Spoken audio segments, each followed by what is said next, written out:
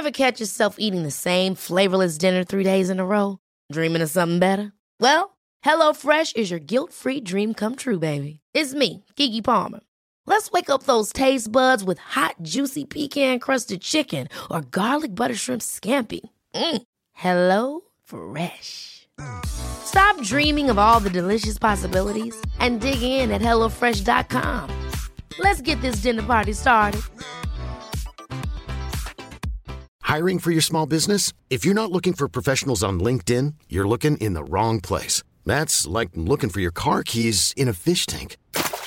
LinkedIn helps you hire professionals you can't find anywhere else, even those who aren't actively searching for a new job but might be open to the perfect role. In a given month, over 70% of LinkedIn users don't even visit other leading job sites. So start looking in the right place. With LinkedIn, you can hire professionals like a professional. Post your free job on linkedin.com/achieve today.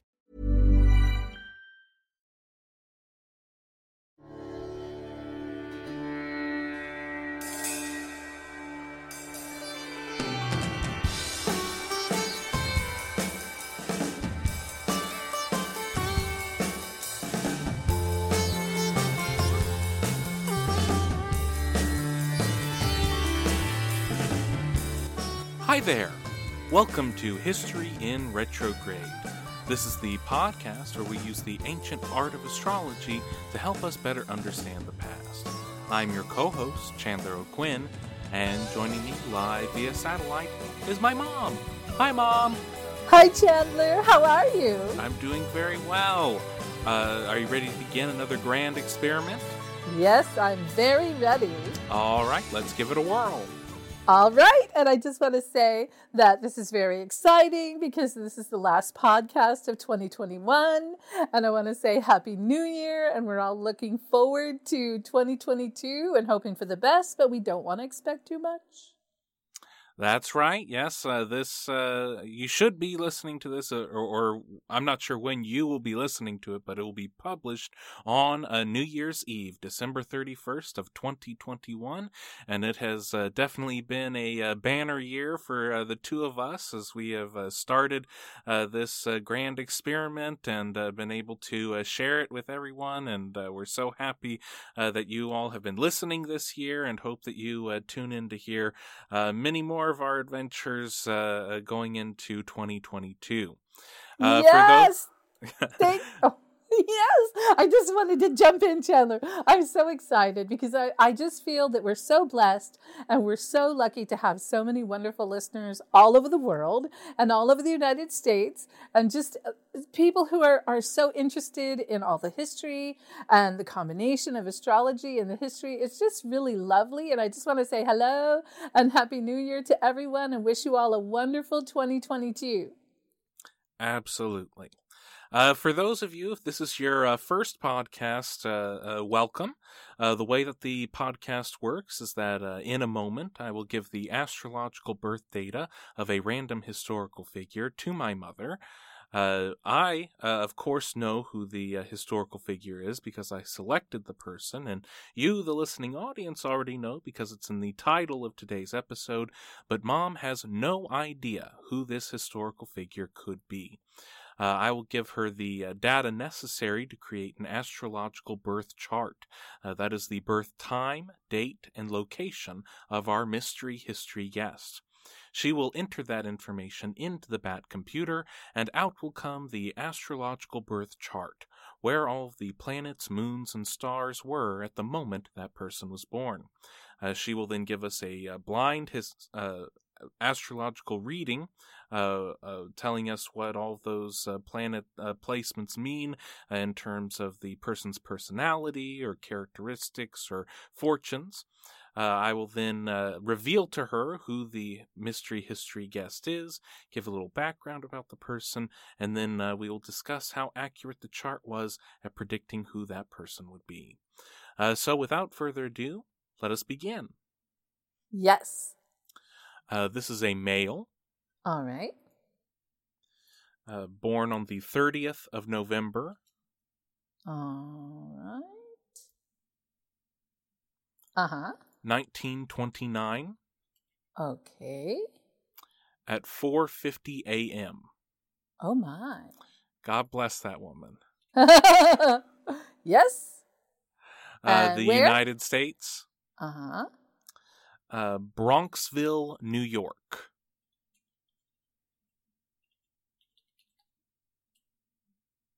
Okay, looks like that's it, right? Yep. Okay. All right. So again, this is a male born on November 30th, 1929 at 4:50 a.m., Bronxville, New York, United States. Okay. Well, the first thing I want to say is that this chart, you can see this, right, Chandler? Yes.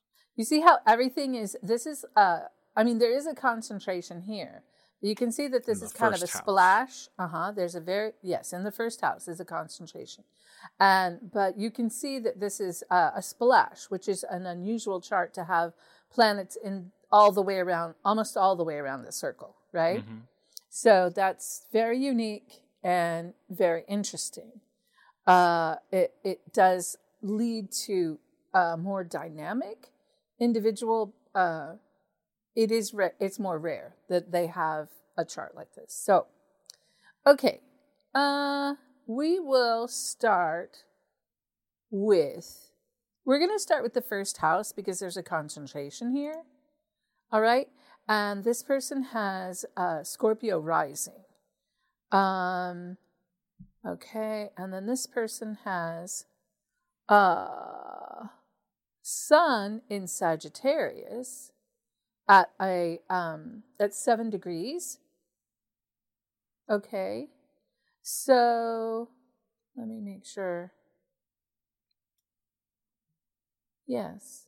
Okay, I just wanted to make sure because I'm looking at several different things at once. All right. So their moon is in Scorpio at 28 degrees. Their sun is at 7 degrees Sag. Their Mars is at 8 degrees Sag. And their Mercury is at 9 degrees Sag. So Mars and Mercury are conjunct literally to the sun by degree because they're within a 5-degree orb, right? So that's very concentrated Sagittarian energy. What does it mean if things are conjunct? Does that mean like they're very, like if you were to look in the sky, they would be very close to each other, or? Well, what it means is that these planets were traveling, all right? Mm-hmm. And they were at this degree, okay, at the time this person was born, they were at this degree. And when, like, if we went to look at the planets right now, there's something called an ephemeris, and it has a listing of where all the planets are and where all the planets have been and where all the planets are going to be, all right, by degree, from 0 to 30 degrees, all right? So each one of the houses has it has 30 degrees in it, but see how this house starts in Scorpio and then ends up in Sagittarius. Right. You see that line right there? Yes. So that changes. So you have a heavy first house, but not all the planets are in the same. Not all of these planets are in the same sign. Okay, so you have Venus, all right, at 21 degrees Scorpio, and the Moon at 25 degrees Scorpio, which is also very conjunct. All right, because they're close together. They're within 5 degrees of each other. Okay, so what happens is when you have conjunctions like this, it means that you are more that. You know what I mean? Like, I guess you could say if you were a cup of tea, all right, it would be like, well, 1 cube of sugar is that much sugar, right? But then you have 2 cubes of sugar, right? So not only does this person have Venus and Moon in Scorpio, their ascendant is Scorpio. So now we have 3 cubes of sugar, right? And they amplify each other. Yes, they amplify each other. Okay. And then this person also has 3 planets in Sagittarius, right? Those also amplify each other. Okay. And this is all in the first house. Okay. So this is a very dynamic personality, okay? This person, whether they are like in the public eye or not, which I'm assuming they are in the public eye. If they are in the public eye, they have this very dynamic persona. I would say that this person is probably not only attractive, but also rugged, like, because of all the Sagittarius, right? This person has Sun conjunct Mars. Because Sagittarius is the hunter. Yes. So, yes. Outdoorsy nature sort of yes. things. Yes, absolutely. They're also seekers of knowledge. They're also they are very independent people. They need to be able to have their space. They need to be able to do things their way. You know what I mean? Mm-hmm. So now you have this Scorpio Sag thing going on where you've got ascendant Venus and Moon in Scorpio, and then you have Sun, Mars, and Mercury in Sagittarius. Okay. So this person has all the Scorpio traits, but just in their Moon and their Venus, all right, and their ascendant. So they could be interesting looking, right? Because Scorpio rising, I would assume, would be alluring. Mm-hmm. But also all that Sag is going to give them that kind of, outdoorsy, I don't know, hunter, manly thing. You know what I mean? So that seems like that's what is going on there. So, okay. So they have these two sides that people see them as, right? Kind of on the one hand, handsome, maybe even mysterious, maybe a little bit mysterious, But this person having Moon in the first house would be very in touch with their emotions. In Scorpio, which is a water sign, they should be very in touch with their emotions, and they should also be very understanding or very interested in women. Mm-hmm. And their mother, because this person has Venus conjunct Moon. That's all women. That's all the women. That's it. That's all the women. So this person, women are very important to him. And like both sides of the coin, the idea, like the motherly, sisterly aspect of women, as well as the romantic aspect of women. Okay. Also, this person with Venus in the first house might have been kind of an opulent kind of dresser, maybe, like showing that they have nice things, or they have good taste, maybe that kind of thing. But at the same time, it's almost like, okay, this person has really nice guns. Or whatever the Sagittarian hunter has. Like, this person has very nice bow and arrow because they have Venus in conjunct, all this Sagittarius in the first house. So, I don't know. Something about this rugged, kind of sexy person. All right. So, in this, am I even close to anything so far? Well, I think a lot of people would describe this man as handsome, and understanding and in touch with emotions. Mm-hmm. The ruggedness and the outdoors part, I'm not sure if people would necessarily attach that to this person. But women were an important part. I think a lot of these notes are pretty close. Okay, so let me go into another aspect of Sagittarius, and Mars in Sagittarius and Mercury in Sagittarius would be, I think, I almost want to say out of all the signs that Sagittarius has this side to them that has a lot of integrity, like honesty, and they could be very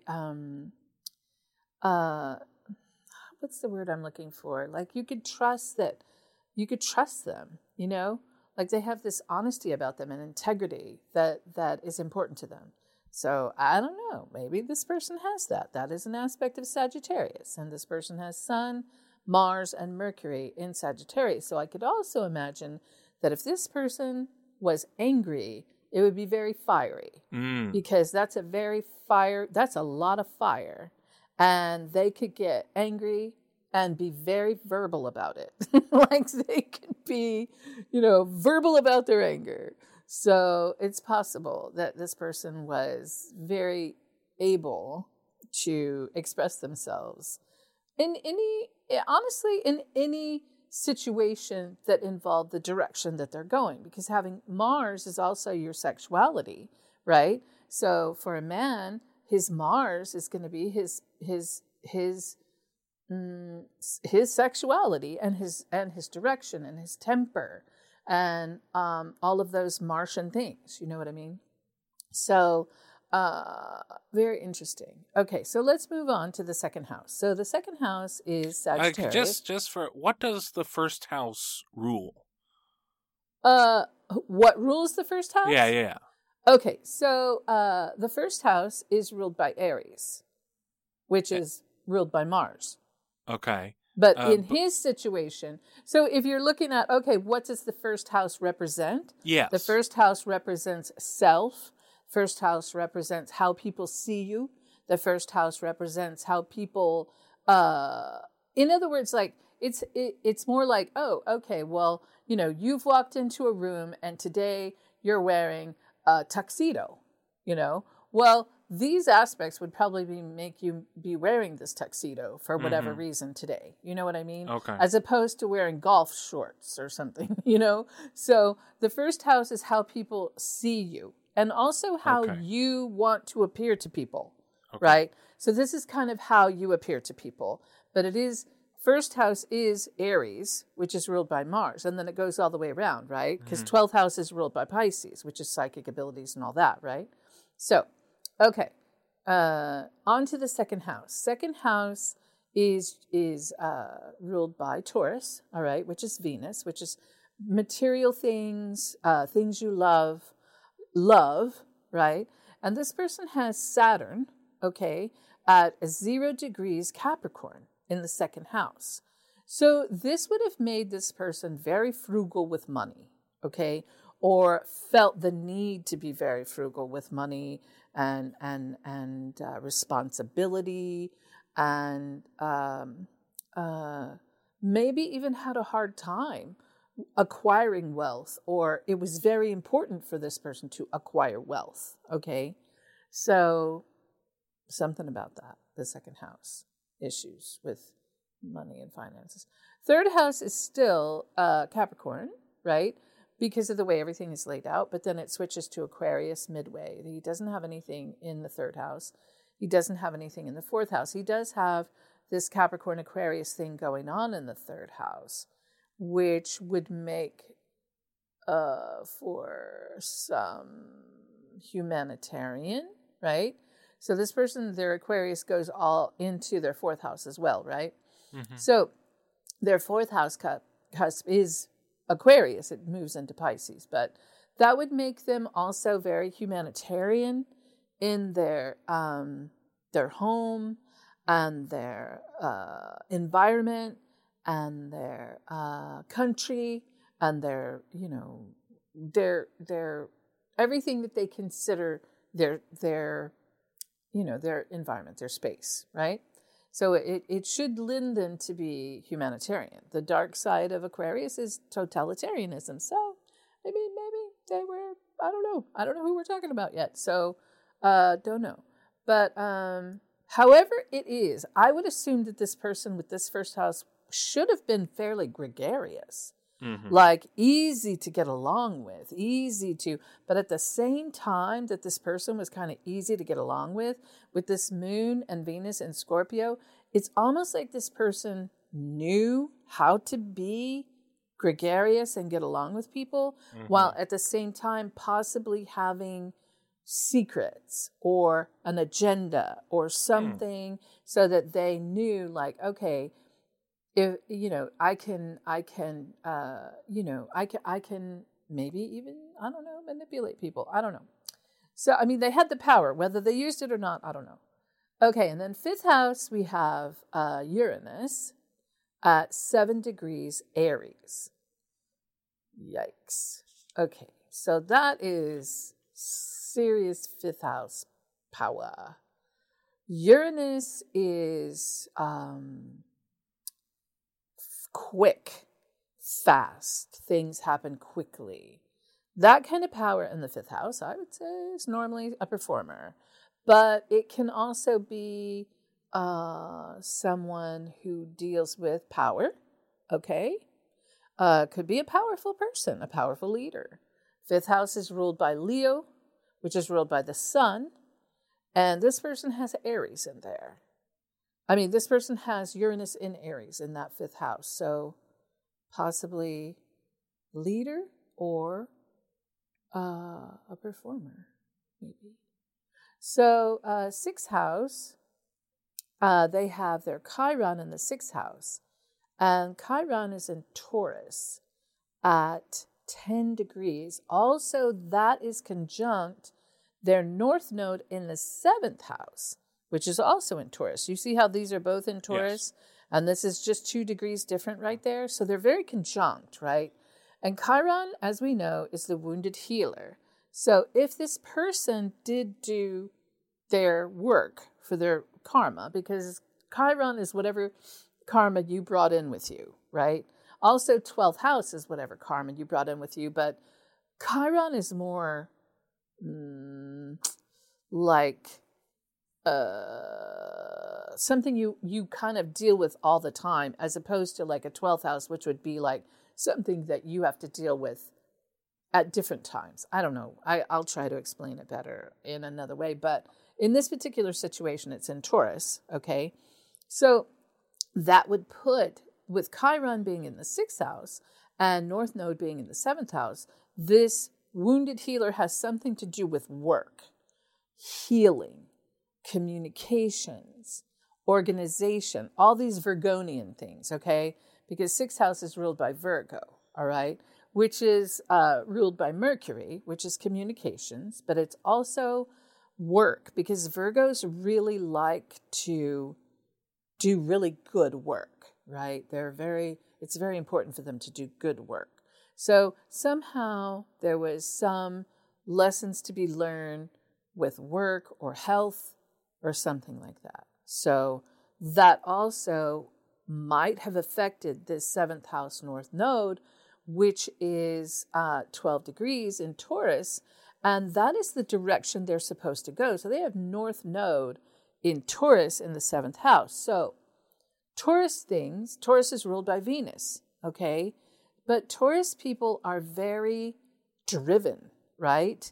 So in partnerships, in romantic partnerships, in friendships, in business partnerships, this person must have been the driving force of that, or felt the need to be the driving force, or felt maybe everything was on their shoulders to continue to move forward. It's very Taurus. Taurus is very plodding. They don't give up. They are very determined. If they go this way, they're going that way. There's nothing that is going to change their mind. They're going this way. You cannot stop them, so you might as well get out of their way and let them do it. So this is coming across in this 7th house of partnerships, business partnerships, friendships, romantic partnerships. Then we have Jupiter in the 8th house. This is a good place for Jupiter to be.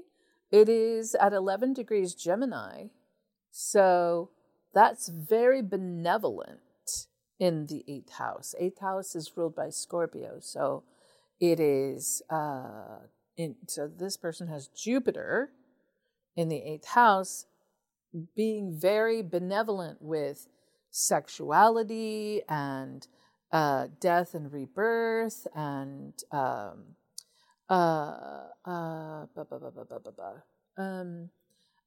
secrets, almost like revealing secrets. Good at revealing secrets and communication, and somehow revealing, able to see the secrets and the hidden things, and also could have been a person who was able to inherit things, and also legacy. I have seen in a couple of these charts that we've done, a person who has Jupiter in the 8th house has a legacy, right? In history, like they, almost like that's what they're supposed to do. Like it's very important that people remember who they were. Is any of this making sense? So, and this is connected to the benevolence, like someone would be able to know when it's the right time to reveal a secret to help someone? Okay, well, in this situation, Jupiter, okay, this person has Jupiter in Gemini. Jupiter is benevolent, right? It is the planet of benevolence. So I would like some of that, and I'd like too much. Okay, and then Jupiter just gives you too much, right? So in this case, it's in Gemini, which is communications, okay? But it's in the 8th house, which is ruled by Scorpio, which houses secrets and hidden things and legacy and sexuality, all of those Scorpio things, okay? So there's something about too much, the ability to have great communication regarding these Scorpio things. So, does that make sense? Maybe telling a lot of people about a hidden thing? Yes, that could absolutely be this. Okay, so then the 9th house, this person has Pluto in the 9th house in Cancer. Interesting.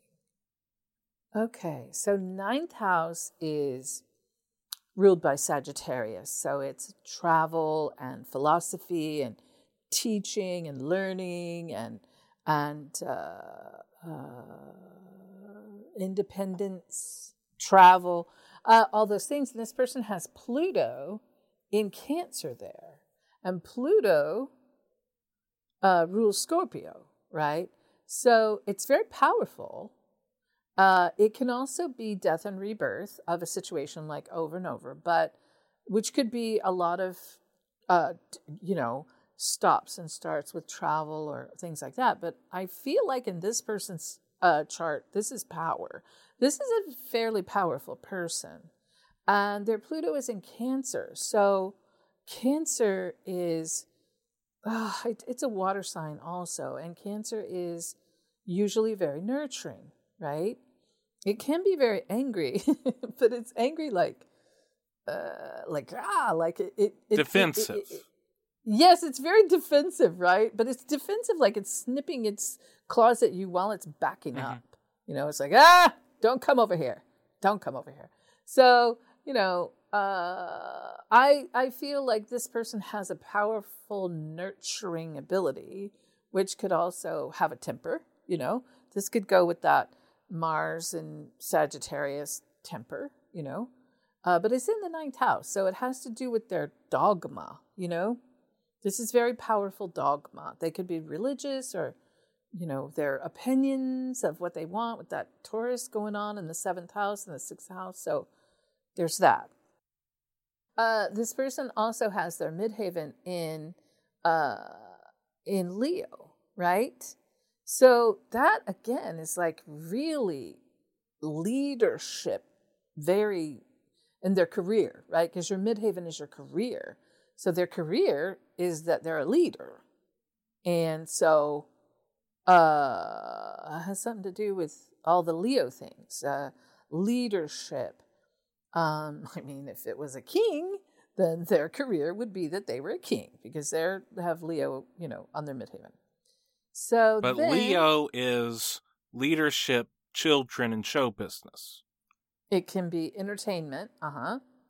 And so it can absolutely be show business. That is, I mean, for me, I always just assume it is show business, but we've had so many different people that you've brought through that were leaders, right? They weren't in show business. Mm-hmm. They were leaders. But this person with Uranus in the 5th house and Midheaven and Leo, I mean, and all that first house, I'd be like, okay, well, sure. I mean, this is a very talented person, very talented performer. But it could be a very talented leader, you know?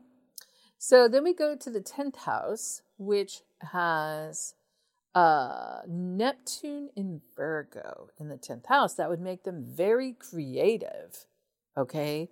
With their Neptune in Virgo in the 10th house, because the 10th house is career, right? So they would be very creative with their career. But Virgo is also very very organized and very, I don't know, they could be like a writer because they would have Virgo, Neptune and Virgo in the 10th house, which would be, like literal communication, right? Because Virgo is ruled by Mercury. So creative communication in their career. And then their 11th house, they have Libra, which would make them appealing to the masses, but they don't have any planets in there. So it's not, it's not really amplified, but it's just house. Yeah, something it's not there. amplified. It is there. Mm-hmm. And then this also, I mean, because they do have, see here where this changes, this is the house cup for the 11th house, right? So that's Virgo, right, for the 11th house, but it changes here to Libra. So they have this Virgo Libra 11th house, right? And then they have this Libra Scorpio 12th house, okay? So, there's not anything really huge going on here.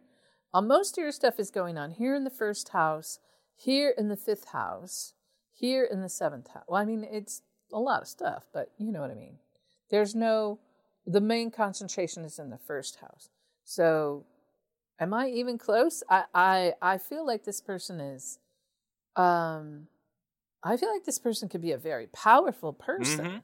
Very, very easy for people to maybe interact with or identify with or mm-hmm. somehow like. Yeah. Okay. Yeah, like this person is very likable, but although they might seem very easy, they're very powerful and very driven. Uh-huh. So, do you have any questions for me? Yeah. How would this person do in business? I think this person would be fierce in business.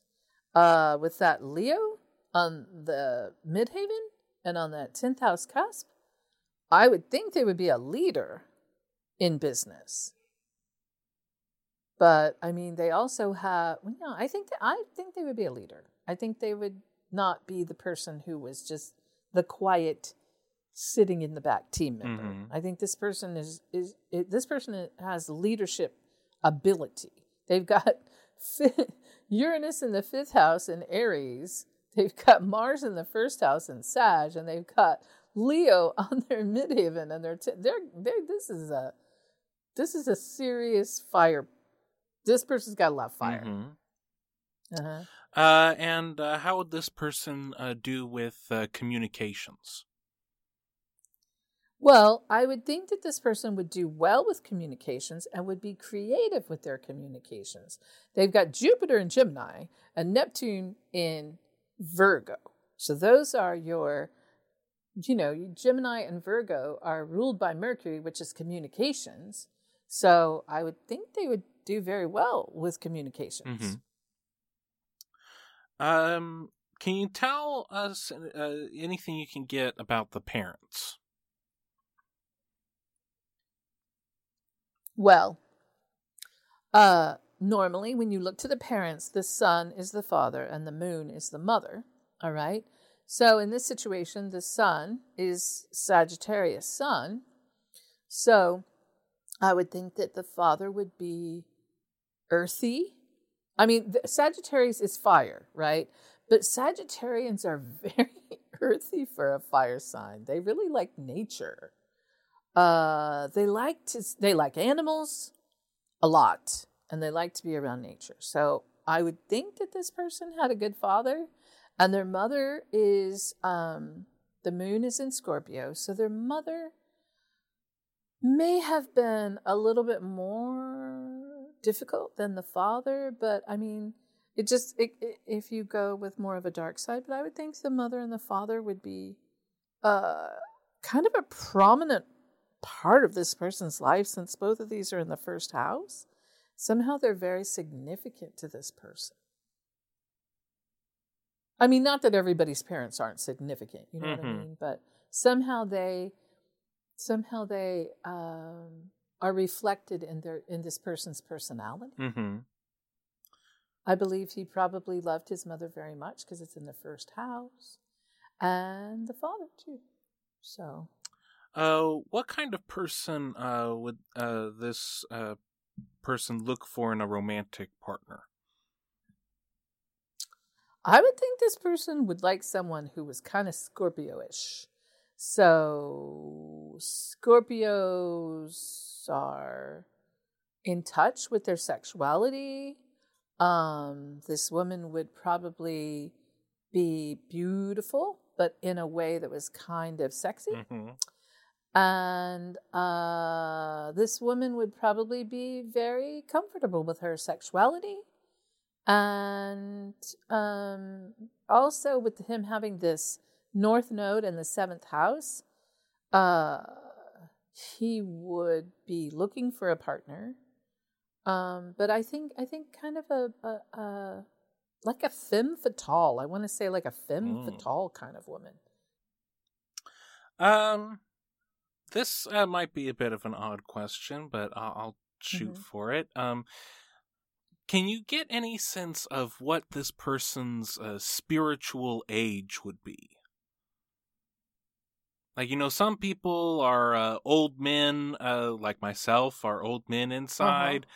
Some people are very youthful inside. I'd say you are a very youthful person inside. Can you get any sense of what this person might be? Well, this person has Sun in Sag.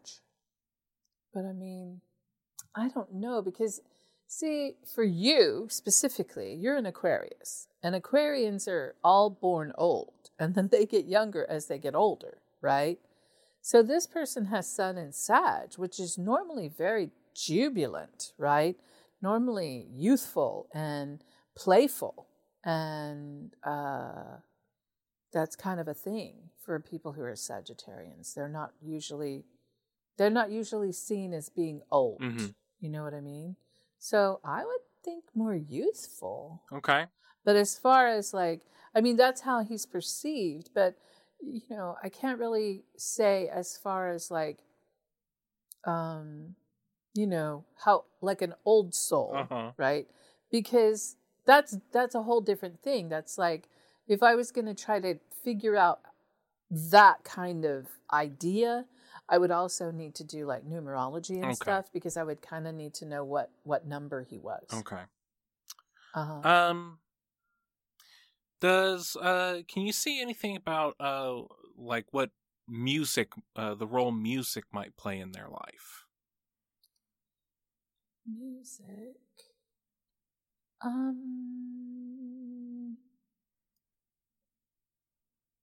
Well, I mean, this person does have Neptune in the 10th house. So, I mean, it could be all music. You know what I mean? Like Neptune is ruled, Neptune rules Pisces, right? So that is dreamlike creativity, the ability to write music. And so it could very well be a musician, Mm-hmm. This person could be a musician, because I would think that they would have the ability to create music. And create, anything. They have Neptune in the 10th house. They could create anything. All right. Well, is there anything in this chart that you haven't talked about already in your first glance? I would think that because I always like to go with the light side of things. So I would think that this person would be very fun to work with. I think this person would be fun and creative, but also has a very serious ability, for career and serious, like fire in their 5th house. So, I mean, I think I would like to hang out with this person. I think so too. I think I think you would.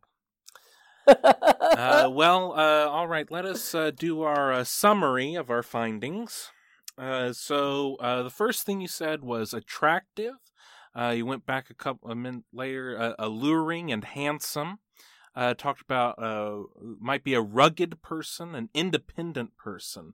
This person is in touch with their emotions, is an understanding person, very interested in women. Women play a very important part in their life. An opulent dresser, possibly. A good taste. Integrity, honesty, trust. But might have a fiery temper and very verbal about their anger. Very frugal with money, important to acquire wealth. Humanitarianism plays a role in their life. Home, community, country. This person is gregarious, easy to get along with. But he knows how to portray someone who gets along, but is always calculating on the other end, maybe towards another means. This person could be a performer. Whatever they did, they would be powerful in it and very quick. There are lessons to be learned with work, health, communications. In partnerships, he is the driving force in all, be that business or friendships or romantic partnerships, is the driving force in that.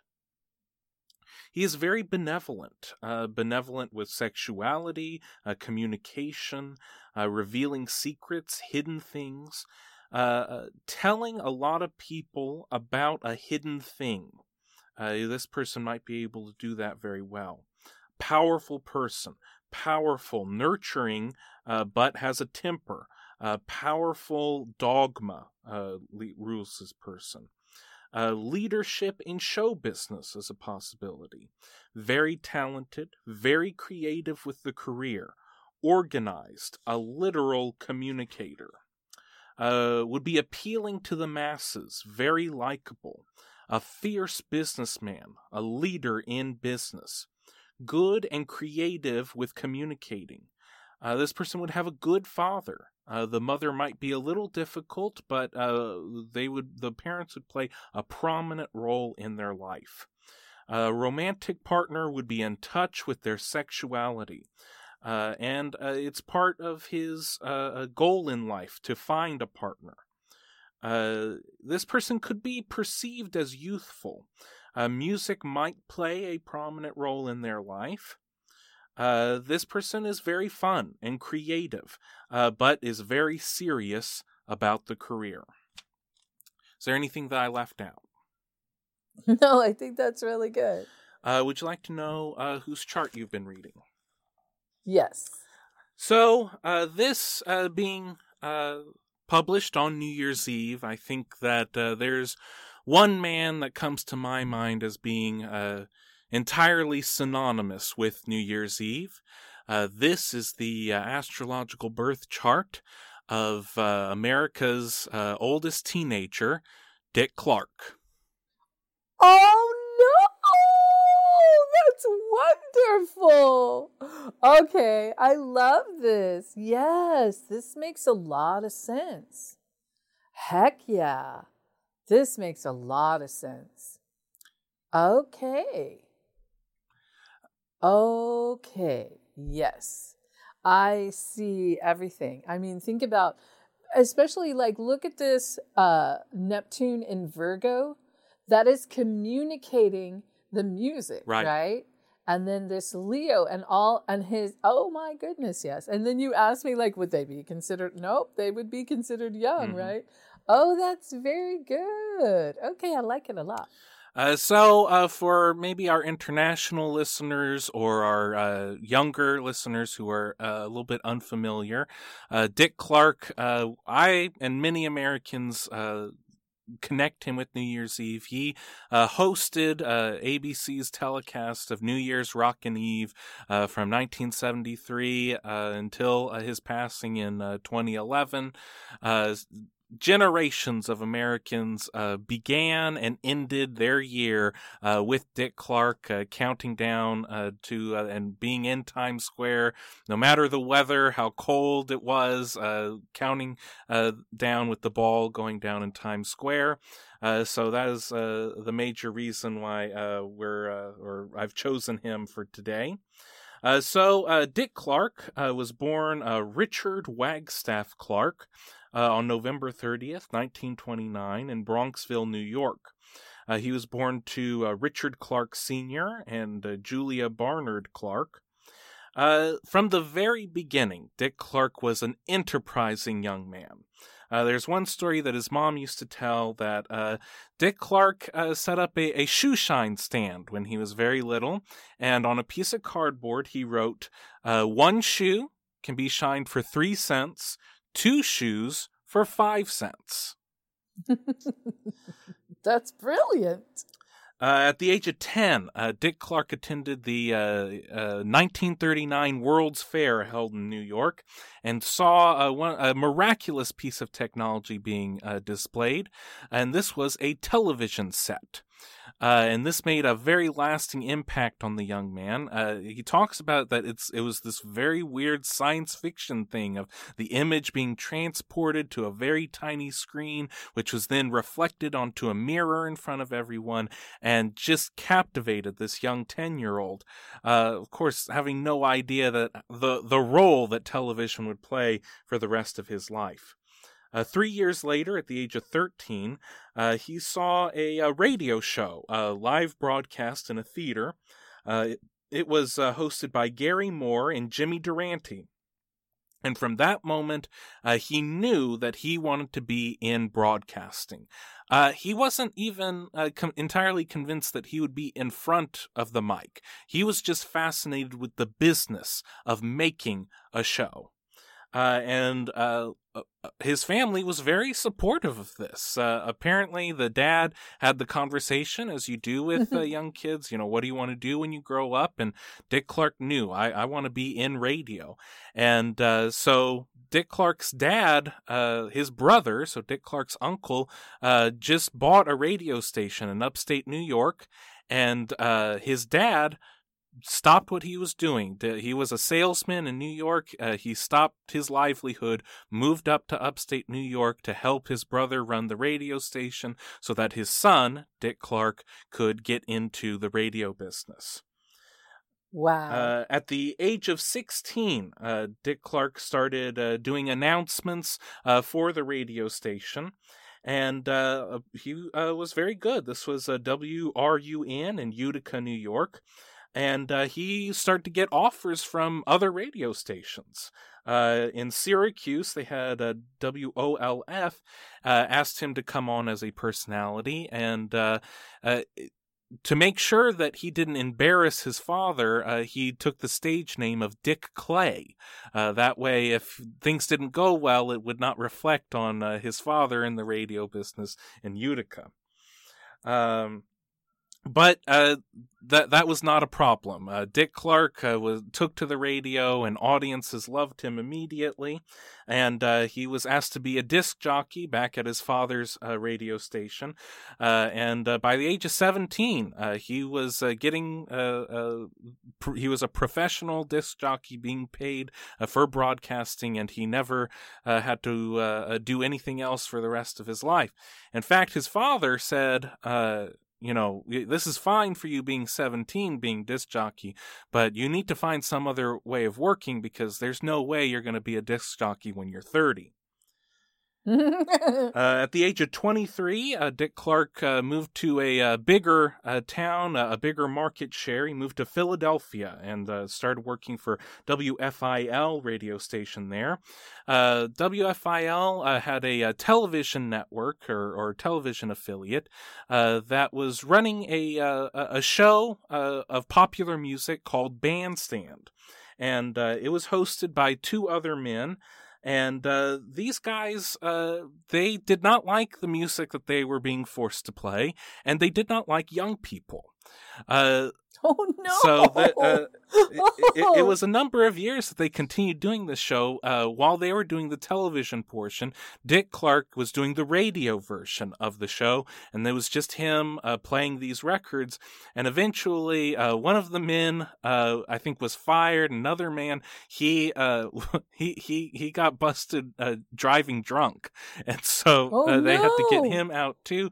And they needed someone to go on, and so they picked Dick Clark.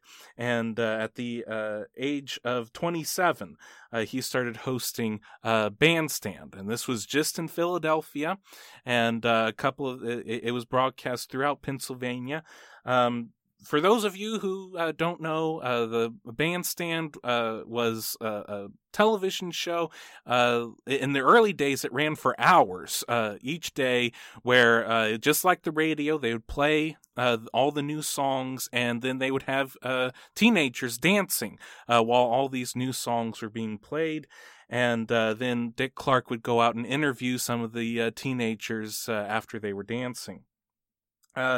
In August of 1957, Dick Clark convinced the national station, the American Broadcasting Corporation, to take the Philadelphia show and make it nationwide.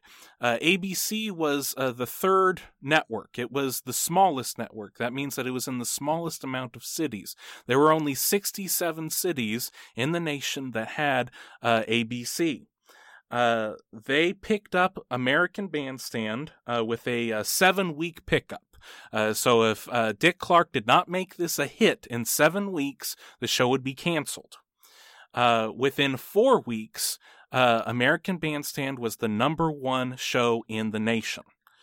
Oh my goodness. And this is really something because there were only 67 cities that were getting the show. Dick Clark was 26 years old when he managed to do this. This is also when the business side starts coming out. So at 26 years old, Dick Clark realizes he already can see they're not going to keep him in front of the camera forever. You can't be 30 or 40 and hosting American Bandstand, at least in his mind as a 26-year-old. And for any other person, he would be correct. So in order to stay in the business, he knew he needed to get into production. He needed to produce. ABC was giving him $1,500 a week to produce 7.5 hours of television. Oh my gosh.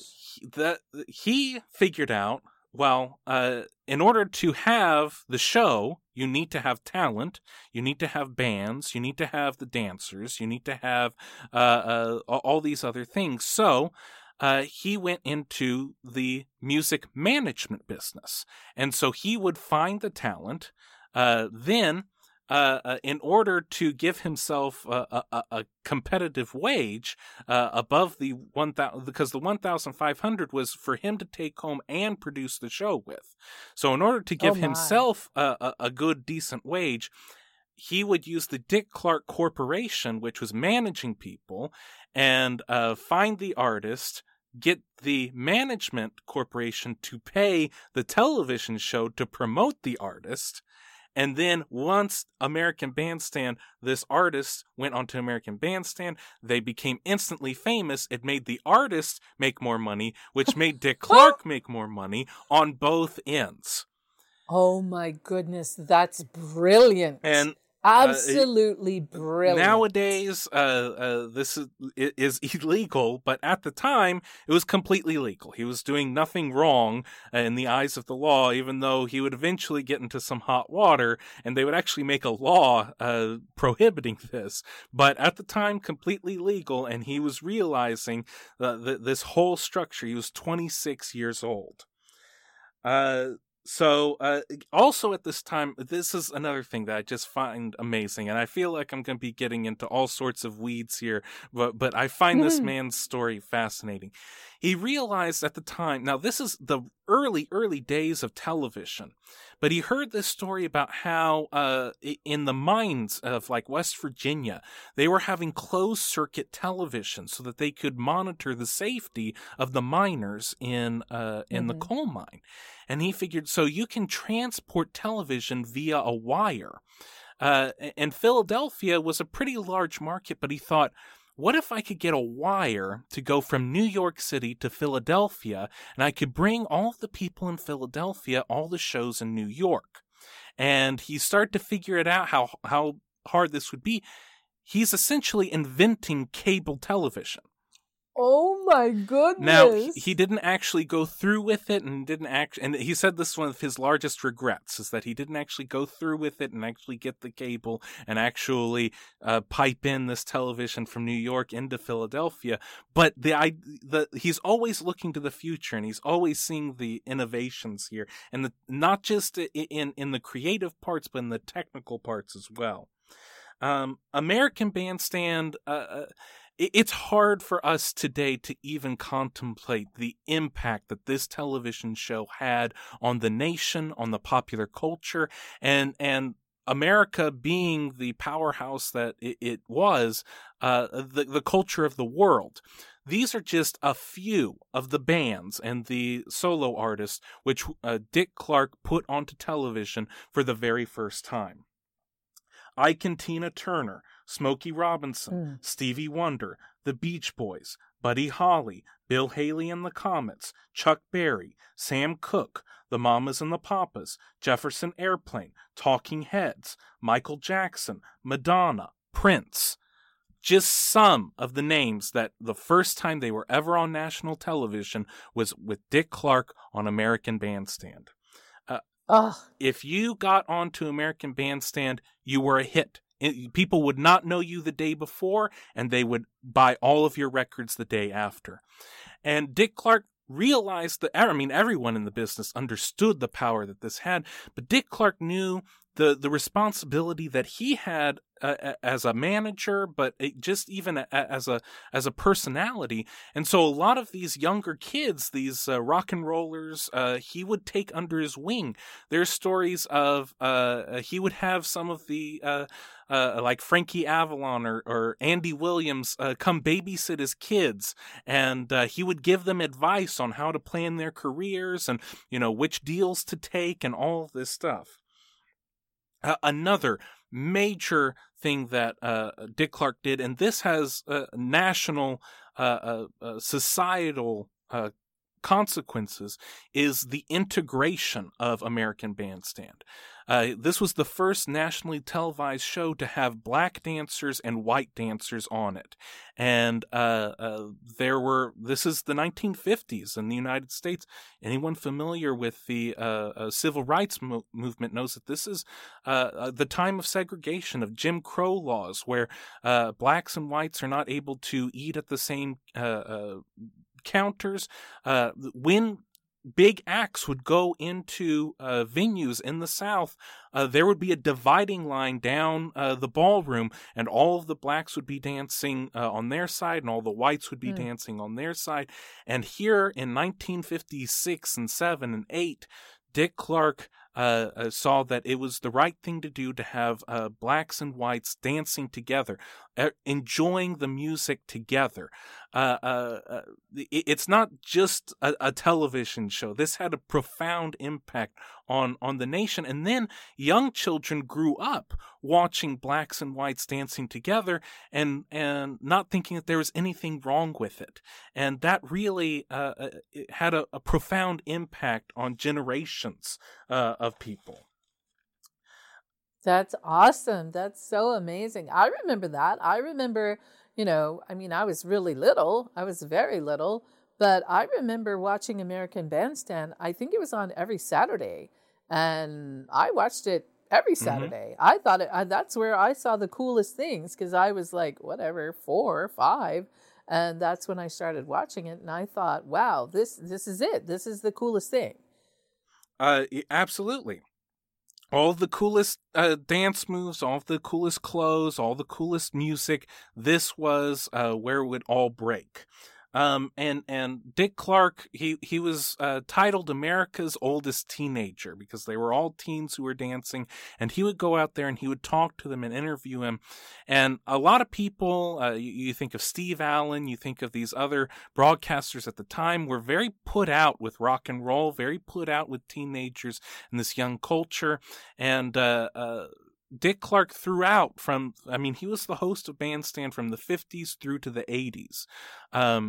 No matter how old he got, he always wanted to treat the teenagers as equals. Say, I don't care if you are 15, I'm going to talk to you like you're 30, and I'm going to give you that sense of respect. And that made sure that he maintained his place in pop culture throughout all those years, is that he never talked down to anyone. He treated everyone with the same level of respect. One of the things that came up when I was doing this research is apparently during the Rate the Record segments of the show, it became a common thing that everyone would say pretty much the same thing. Like, hey, Dick Clark would go, hey, did you like that song? A lot of people would say, I like the beat. It's easy to dance to. And I guess it seems like it's such a thing that it like entered the vernacular that people just said this a lot. And I found that to be very interesting. Another interesting thing, talking about the influence of the show and everyone learning how to dance from American Bandstand. Yes. Dick Clark grew up in the same apartment building that Arthur Miller was living in. Arthur Miller owned dance studios, and all across the nation you could go to an Arthur Miller dance studio, and they would teach you how to do all the ballroom dances. And Dick Clark says that he felt a little guilty because American Bandstand essentially put Arthur Miller out of business because everyone didn't need to go to the studio. They could just sit and they could be in their living rooms on television and watch all of the new dances happening. So this is all the 50s and 60s. By 1972, Dick Clark is one of the major moguls in the television business, and he decides that it's time for an alternative New Year's Eve broadcast. From the 1920s on radio, Guy Lombardo and his Royal Canadians, that was the tradition. From the 20s all the way through to the 70s, you would watch Big Band, you would watch it at the Waldorf Astoria. They would have a camera to see Times Square, but this was what the television was. And Dick Clark said, well, we need a rock and roll version of that. And so he produced this show. Originally, he wasn't even hosting it. He just wanted to produce. And then they said, well, we need someone in Times Square, and we need someone youthful. And so they chose Dick Clark to be their youthful correspondent, even though he's in his 30s or 40s by this time. And so, but he still wasn't hosting. The first host was Three Dog Night. And then the second host the next year was George Carlin. So if you look, on CBS, they're having Big Band, and I love all that music too, but you can just imagine the dichotomy of, Glenn Miller songs and Guy Lombardo songs, and then you flip it to the next channel, and they're having Three Dog Night, Helen Reddy, Al Green, Billy Preston, Linda Ronstadt. This was the new show to watch, the Rockin' New Year's Eve. And by 1974, Dick Clark was the one who was hosting it and would host it until his death. And so I just think that it's there's almost some. We're now about 10 years after Dick Clark has passed away, and there was something so sweet. There was something so perfect about every year starting and ending with Dick Clark counting down the new year, and welcoming us in and saying goodbye to the old year. And this was something that generations of Americans grew up with. In 1973, Dick Clark was asked to host the Pyramid Game Show, and this is something, and I think that it's still in the vernacular occasionally that you'll hear someone say, "Well, that's the $25,000 question," and that comes from the Pyramid Show that Dick Clark hosted for over 15 years, $25,000 pyramid. His production company, Dick Clark Productions, said they produced every type of television show except soap operas. So sitcoms, dramas, TV movies, sports, news, commercials. The Elvis movie with that Kurt Russell played Elvis, that was produced by Dick Clark. Beauty pageants. He was the host for Live Aid. Awards shows, every sort of awards show, and all of the little intricacies of awards shows were come up with by Dick Clark.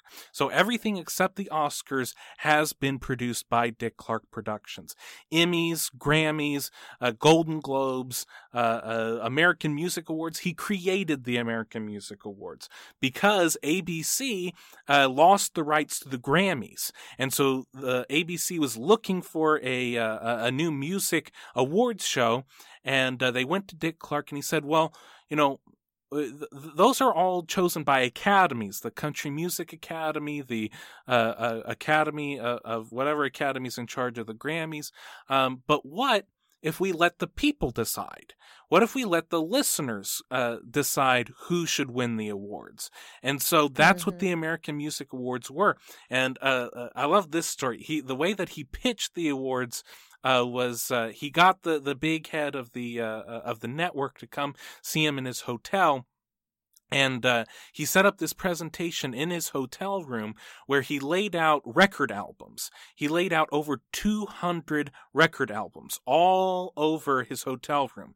And he invited the network executive in, and the network executive was completely surprised and shocked and like, why are there 200 record albums in here? And Dick Clark goes, I know I can get 90% of these artists to come to the American Music Awards. And the executive signed him right there. Okay, we're going to make this show. Yes. So so with the awards show, he created the idea of having seat fillers. So if someone gets up, you get somebody to take their seat, so it never looks like there's any empty spots in the auditorium. He thought it was very important to make sure that people understand what's going on. So he created to have the banner underneath when you show someone's face on camera. Underneath it says their name, the song that they're being nominated for, the albums they've done in the past. That was created by Dick Clark. All of these things that we take for granted, the idea of putting a time limit on the speeches for awards shows, that was created by Dick Clark. He was the consummate producer and host. He tells these stories where it's almost like he's like Superman. Like wherever he goes, he brings his tuxedo with him in case he needs to go out there and host the event. And there's this one story where there was an awards show in Australia and things were completely falling apart. And because a crane, like a flying crane, had gone in and knocked down the power line and completely short-circuited all the power. And so Dick Clark got his tuxedo on, in case I need to host. And then he went out there, he did this big thing to the audience, if something goes wrong, it's because our technology is all messed up, because an actual bird flew into the electrical, and he said that they got a board helicoptered in to do all of the technology part of the show, and that they couldn't even solder the electricity. There's just a guy holding the two wires together for the show. Oh my goodness. And Dick Clark said that the whole show went off without a hitch. Wow. the Dick Clark Production Company, it was a family company. So Dick Clark was married 3 times, but luckily for him, 3rd time was the charm. And his wife, Carrie, was a part of the business. They ran the business together. They went to work to the same office right across from NBC in Burbank every day. Their offices were next to each other. They tried to make it a point not to see each other at work, but they would hear each other, especially because in the early days, Dick Clark was known as having a very fiery temper, and he would yell and shout, and he would get very angry about and emotional about things not going right with all of the shows that he was producing. And then later, the children would come in, and they were brought in as producers and directors for all the television shows. He also had the United Radio Network, which was the second largest broadcasting company outside of Clear Channel for many years, where he owned all these different affiliates across the nation. And, going back to the quote that his father had where you won't be a disc jockey when you're 30 years old, well into his 70s, Dick Clark was hosting radio programs. That's great. Another thing, just talking about the business mind here, Dick Clark loved Krispy Kreme donuts.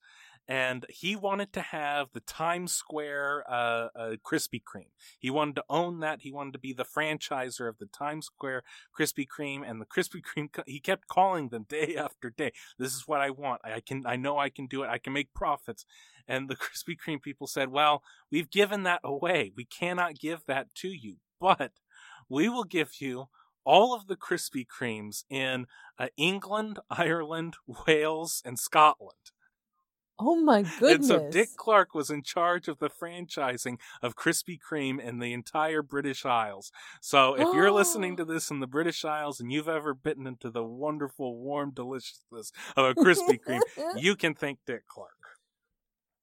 Oh my goodness.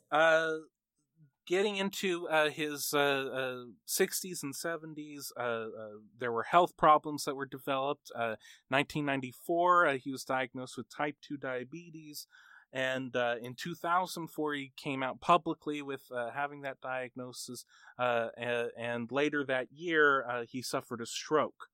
He wanted to still host the New Year's Eve show, and he wasn't able that 2004 year, but all the subsequent years until his passing, he would at least introduce and conclude New Year's Rockin' Eve because of what it meant, the tradition of having Dick Clark there. And there were a lot of people who struggled and criticized that because after the stroke that he had, he couldn't talk the same way, and we're thinking that maybe this wasn't the right thing to do, but then there were a lot of people in stroke supportive groups who were saying, well, this actually shows us and really shows us that we can still be a part of society even after we've suffered this great tragic thing. But Dick Clark he passed away in 2012 from a heart attack at 83 years old. The one word I would use to describe this man is visionary. From society, the role that, that rock and roll, what he gave the spotlight to rock and roll, to race relations and integration, and then talking about business and, talking about he had the premonitions of cable. In 1990, he gave a speech where he was saying, the record business needs to change. People are not going to keep buying CDs. As technology advances, there's going to be a wire that comes into your house and delivers all of your music to you. Nobody's going to own physical music anymore. He was saying this in 1990. No one listened to him. They thought, well, people are buying cassettes and CDs. Why do we need to change anything? He essentially saw the internet and what the internet would do to the music industry decades before that actually happened. So a complete visionary on all counts. And I will just say for myself, and I think I speak for our family and for many Americans, that every New Year's Eve I think of Dick Clark, and I do miss him saying goodbye to one year and introducing us to another. Yes, absolutely. I mean, we've loved Dick Clark. I've loved Dick Clark since I was a child. And, American Bandstand was already you know, on its way when I was little.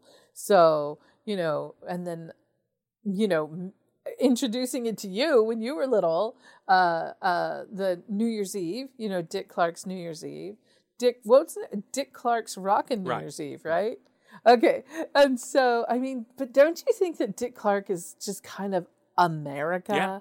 Like, it's very America, Dick Clark, and sort of kind of what I feel like America really stands for as far as like music and youth and young people. And, as we all grew up with it, it became old people too, you know? So, yeah, I do miss it. I miss it a lot. And I have to say that I did like watching Dick Clark even after he had had his stroke, because I thought, oh my, this is really a person who is very driven, and isn't going to let this stop him from what he's trying to do. But again, I mean, the research that you've done is incredible, Chandler. I didn't know all these things about Dick Clark, and I'm very impressed, and it's very clear in his chart that he had the capability of doing this, and this Jupiter and Gemini in the 8th house, this legendary, really brilliant legacy, of all the things that he did and the power that he had and the brilliance that he had in his career and the creativity of his career, It's very impressive and very amazing, and I and millions and millions of other people, love Dick Clark. So I'm really glad you chose this one. Yeah, I think that one thing, and I know I kind of massaged it out of you, but the being able to communicate to a lot of people about hidden things. That is Bandstand. That is what he did. He found people, he found talent, and he shared it with the world. The more I did research, this is probably going to be one of our longer episodes, because I just found so many interesting things about this guy, and there's a lot of people who when you talk about the this guy is likable, and some people would just leave it at that. He was a game show host, and this host of this music program. But underneath this likableness was a businessman who knew how to maximize everything and investments, and knew what people wanted and how to capitalize on that, and just a truly remarkable American. That's really funny, because it is exactly what I said. I said, well, he's very likable. I would like him, but he does have this very powerful business side. So, and leadership, leading all these things with his creativity. It's really a very brilliant man. And as you said, a visionary. Are there any other things that make more sense to you now that you know who it is? Well, everything here makes more sense, but I mean, I feel like I kind of did describe this as we went through, and I'm very excited that you chose this for New Year's Eve, because it's very, very, very appropriate, and I do love it. I think on our scale of right on the money to way out in outer space, this is definitely right on the money. This is exactly who Dick Clark was. I think all of the stars and moons bore it out the day he was born. Absolutely, and I'm really, really glad you chose this one. And I hope everyone had or if you're listening, it's just after midnight, right? On New Year's Eve. Tonight. Yeah, tonight. Right, tonight is going to be New Year's. Okay, so just to, get it into perspective of when this is going to drop. So, Happy New Year, everybody. We're very excited to have you and looking forward to doing a lot more shows for you in 2022. Absolutely, yes. Got big plans. Hope to see this show grow, and hope to bring you all along with us in 2022. In conclusion, As long as your houses are in order and the stars are aligned, everything will be just fine. Thank you all so much for listening. We love you. Bye-bye. Thank you so much. Happy New Year.